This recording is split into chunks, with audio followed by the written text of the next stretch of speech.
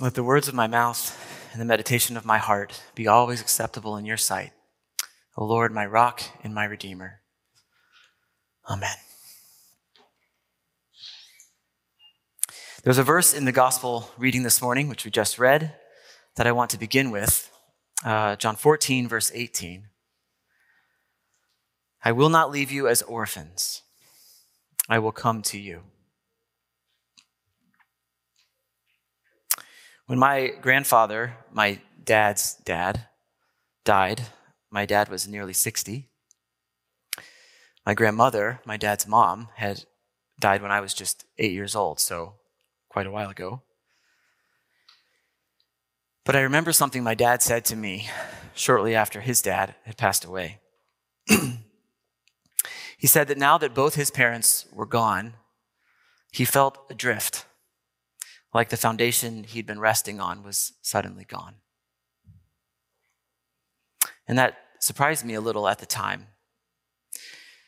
It seemed odd to me that my dad, who had adult children of his own and grandchildren, and is very established and rooted in his life in other ways, would feel that way, set adrift, disconnected. But as I thought about it, it did start to make sense. Even as a 50-something-year-old man, my dad felt orphaned in a way. I thought about how I would feel whenever both of my parents are gone. Hopefully many years away yet, but I could start to imagine what that might feel like. I realized that so much of my own sense of myself and of my place in the world has to do with the sort of fundamental knowledge that my parents are still alive. They're still a generation above me in ways I had never really been conscious of before. And I've since learned that this is a very common phenomenon. I'm sure many of you have already experienced this or felt this in different ways. And of course, some people lose their parents much younger.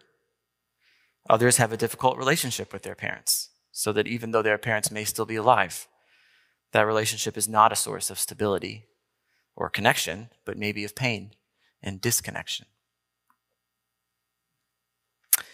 All of us, whatever shape our lives have taken, will find at various times and in various ways that the cords that bind us to this world are suddenly severed, leaving us bereft, alone, disconnected. We're left like boats on a choppy sea, suddenly without an anchor, left to be tossed around by the waves, not sure how to navigate, not even sure which direction is which. Well, the disciples in our gospel reading this morning are feeling a little bit this way. Our gospel comes from Jesus' upper room discourse, as it did last week also. The Gospel of John, chapters 13 all the way through chapter 17, are set in the upper room with Jesus and his disciples. And most of these chapters are Jesus' final words to his disciples before he goes out to the Mount of Olives to pray and, as he knows, to his death. And much of what Jesus says to his disciples in these chapters is addressing their anxieties at Jesus' coming departure. He tells them, back in chapter 13, I will be with you only a little longer. You will look for me, but where I am going, you cannot come. Well, the disciples hardly understand this. They don't really understand yet that he is about to die, or that he will be raised again from the dead in 3 days, even though he has told them these things. They certainly don't understand what he means when he says he is about to leave them. But it sets off all their fears and all their questions. Listen to their questions in these chapters. Peter says in chapter 13, Lord, where are you going? And then, why can I not follow you now? It sounds a little like our daughter, Rosie, whenever Jenny is getting ready to leave the house. Mom, where are you going? And of course, can I come with you? And also, when's Mom coming home? The disciples ask each other, what does he mean by a little while? Thomas asks, Lord, how can we know the way to where you are going? All of these questions are coming from their sudden anxiety that Jesus is about to leave them. Philip says, show us the Father, as if to say, if you're not going to be here, show us the Father. Don't leave us alone. The disciples feel unmoored. If Jesus goes, they are adrift. Everything they have come to believe in will come to nothing. The world will cease to make sense. They will no longer know what to do with themselves. And they don't even know yet about the terrible confusion and anguish of the coming hours and days when Jesus will be taken from them, tortured, and then killed, and when they themselves will abandon him. So in these chapters, Jesus, in his kindness, takes time to comfort them and to reassure them. Much of what Jesus says in these chapters is concerned with how Jesus' disciples will remain in communion with him, even after he himself is no longer physically present with them. He's talking to them really, as we'll see, about the reality of the church. They can't possibly understand his words to them now, not fully, but they will remember them later. And this brings us back to where we started. Orphans. I will not leave you as orphans, he says. It's almost as if he's saying, I wouldn't do that to you. I have a plan. And incredibly, he will say later, it's actually better for them that he goes away. And that plan that he lays out really is the foundation for what we have today here, the church. There are two ways in this passage that Christ promises to be with his disciples, even after he himself is gone, physically. And they are also, I think, the primary themes of the entire upper room discourse, as it's called, this long talk that he's giving them. They are, first, the Holy Spirit, or as he's called here, the Paraclete, and we'll talk about what that means. And second, the resurrection life of Jesus. The disciples will be joined up into the very life of God himself. So first, the Holy Spirit. Look in verses 16 and 17. And I will ask the Father, and he will give you another advocate to help you and be with you forever, the Spirit of truth. The Holy Spirit is a great theme in Jesus' upper room talk with the disciples. He is called the Paraclete. It's the word that gets translated a lot of different ways in our English Bibles. Our translation this morning here has the word advocate, which is certainly true. But other translations have things like the comforter, the counselor, the helper, and even the intercessor. All of these ideas are part of what this word paraclete means. And so what's tricky here is that by picking any one of them, our translations inevitably have to leave out all the other ones. That's why some Bibles have just chosen to leave it as paraclete, to keep its sort of inherent strangeness, and let the rest of Jesus' teaching in this passage explain to us what this word means. I'm not sure what's the best option for translating the word. My job is not to translate it, but to preach it. The idea is this: both Jesus and his Father will together send their Spirit to the disciples. And this Spirit will, it says, help them and be with them forever. Remember, the Father, the Son, and the Spirit are one God. Anything that any one of the three persons does, the others do too.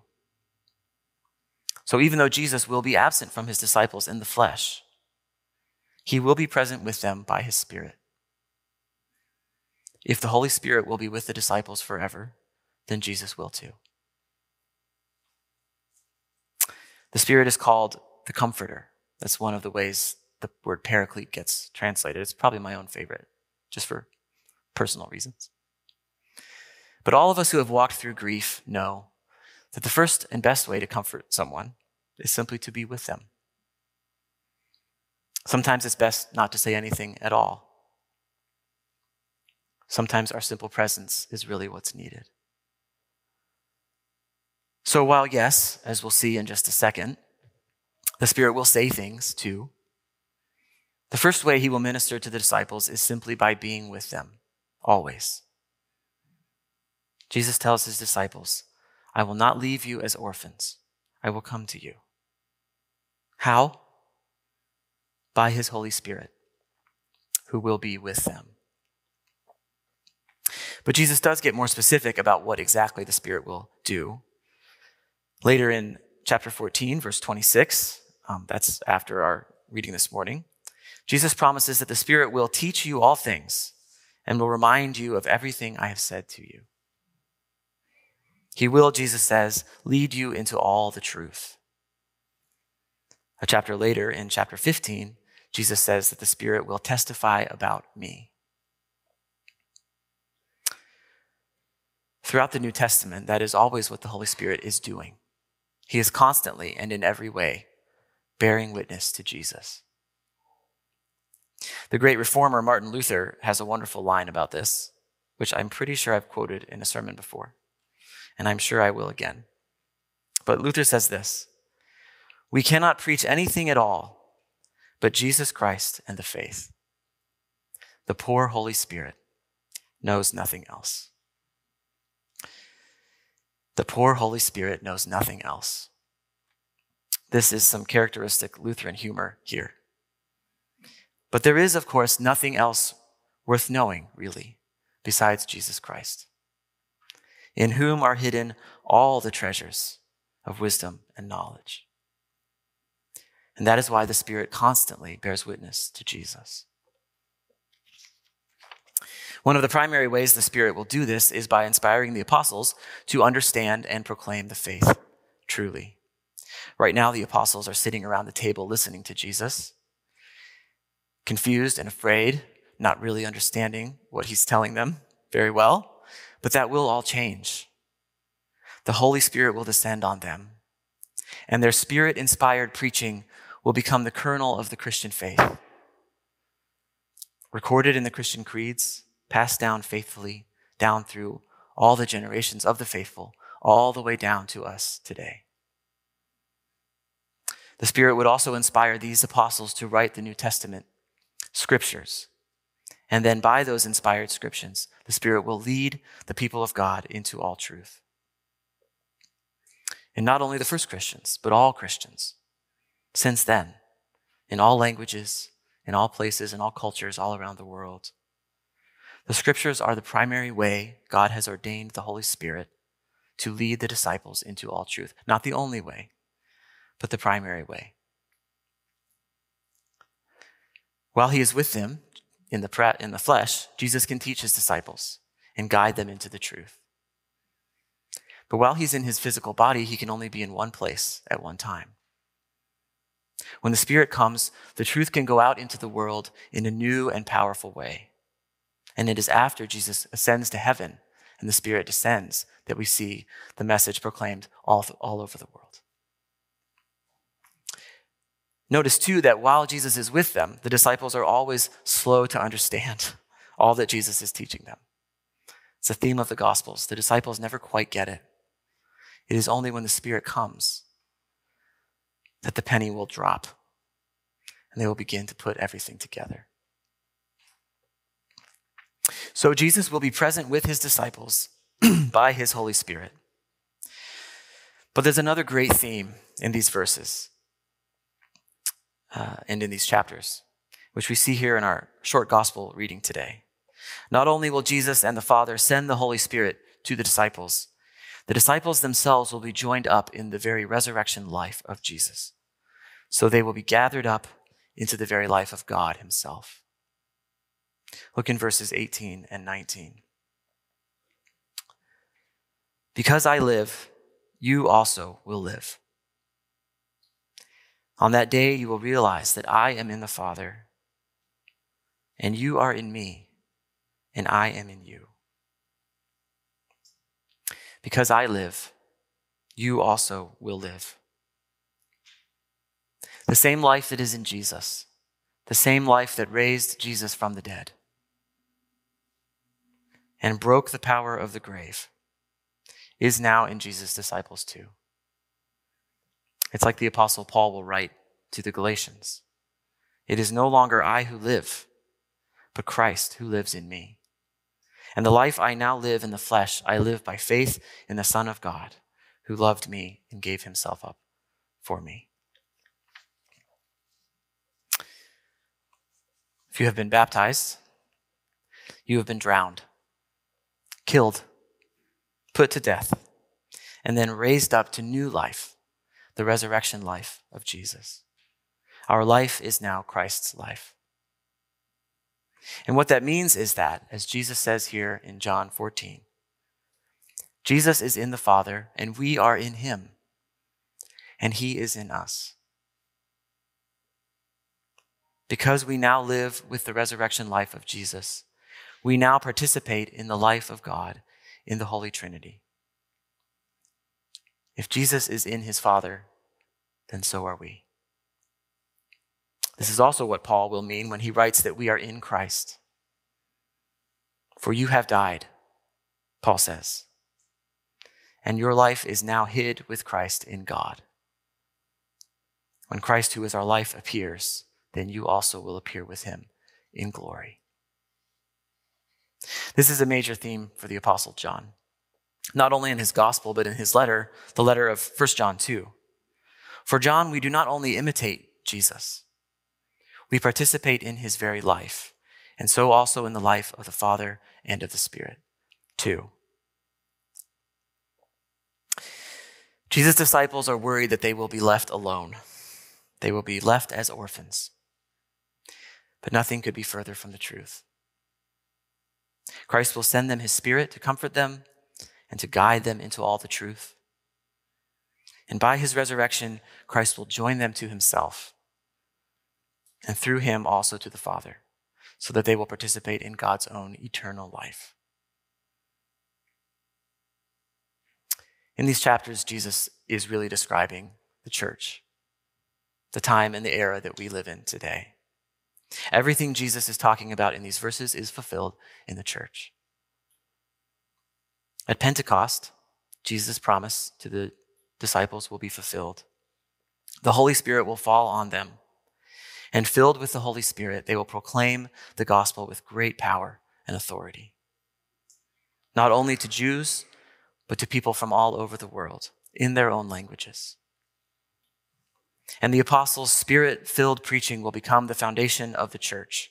Eventually, it will be written down and become our New Testament scriptures.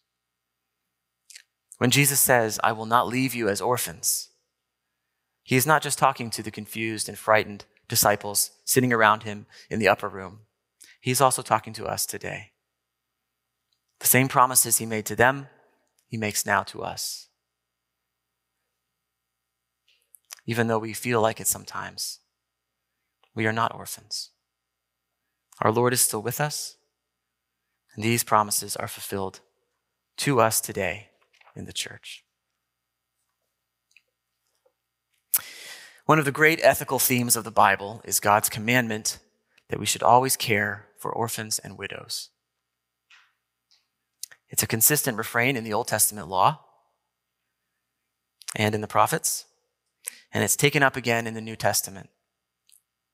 The Apostle James writes in his letter, religion that is pure and undefiled before God and the Father is this, to visit orphans and widows in their affliction, and to keep oneself unstained from the world. James actually says that true religion can be summed up as caring for orphans and for widows. One of the clearest identifying marks of the people of God is that they will find those people whose bonds to the world have been severed. Those people who have in many ways been disconnected from society, who are adrift, and will invite them into a rooted, established community, and offer them new bonds, stronger bonds, new connections, new and deeper roots. It is a fundamental characteristic of the Christian faith that it takes orphans and gives them a home. Not only literal orphans, all those who are cut off and disconnected. A sinful society, and we live in one, constantly breaks down the bonds by which God meant to tie us to one another. A sinful society isolates people. It breaks apart families and communities.